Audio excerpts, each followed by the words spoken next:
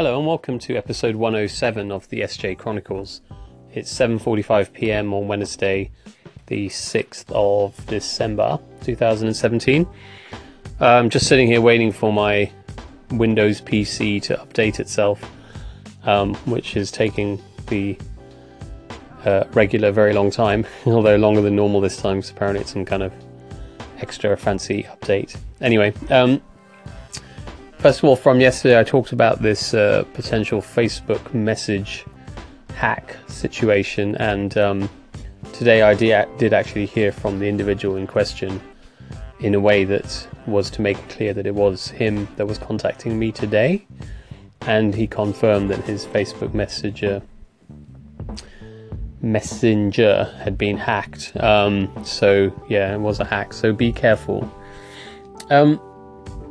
I wanted to just talk about something today that's again been on my mind from some things that have been going on, and this is this whole thing about how you find that balance between listening to the opinions of others, especially learning from the mistakes of others, whilst at the same time, having confidence and faith in your own opinions and backing your own creativity and thinking and critical thinking.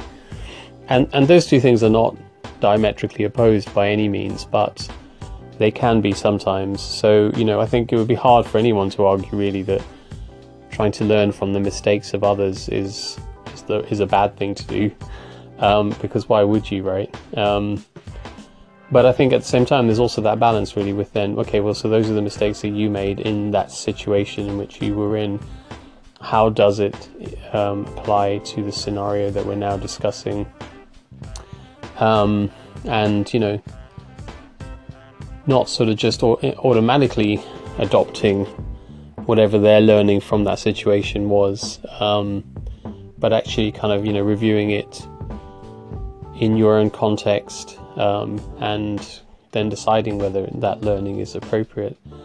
But I think it is, it's definitely a fine balance, because if you're trying to be entrepreneurial, one of the things that people often say, about entrepreneurs is that it's sometimes either they have an idea that somebody has not. It's rarely going to be a case that they're having an idea that somebody hasn't had before, because that's probably pretty rare in reality, but they're trying to execute on an idea that nobody has executed on before, or they're trying to execute on an existing idea, but they're trying to improve it in their own way, right? And so to have the sort of the creativity and the imaginative thinking and whatever it is has gone into pursuing the path you're on, you can't be constantly looking over your shoulder in terms of what people have learned in other experiences and scenarios, because then you potentially do risk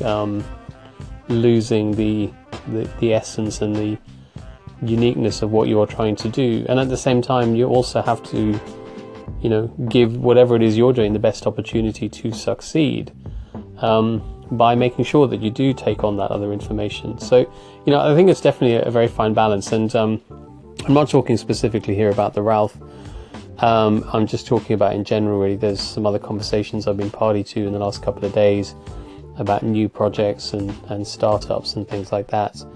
And, one of the other things that you can be in danger of when you're trying to pursue a new idea is to not stop and actually give yourself the best chance of success by understanding what others have tried to do and what mistakes that they have made, albeit when they were doing different things, and so how you approach your execution, I think, should be influenced by whatever information you can gather that makes sense to you to try and help you to have the best chance of success, right? So I do think that I'm probably not making a lot of sense here, but I do think that there is you have to be at both ends of that extreme, really, where you have to back your own creativity and your own critical thinking and what feels right to you and your real self and all of that, whilst at the same time not being closed off to others' learning and ideas, but not necessarily immediately just adopting them either, finding that balance.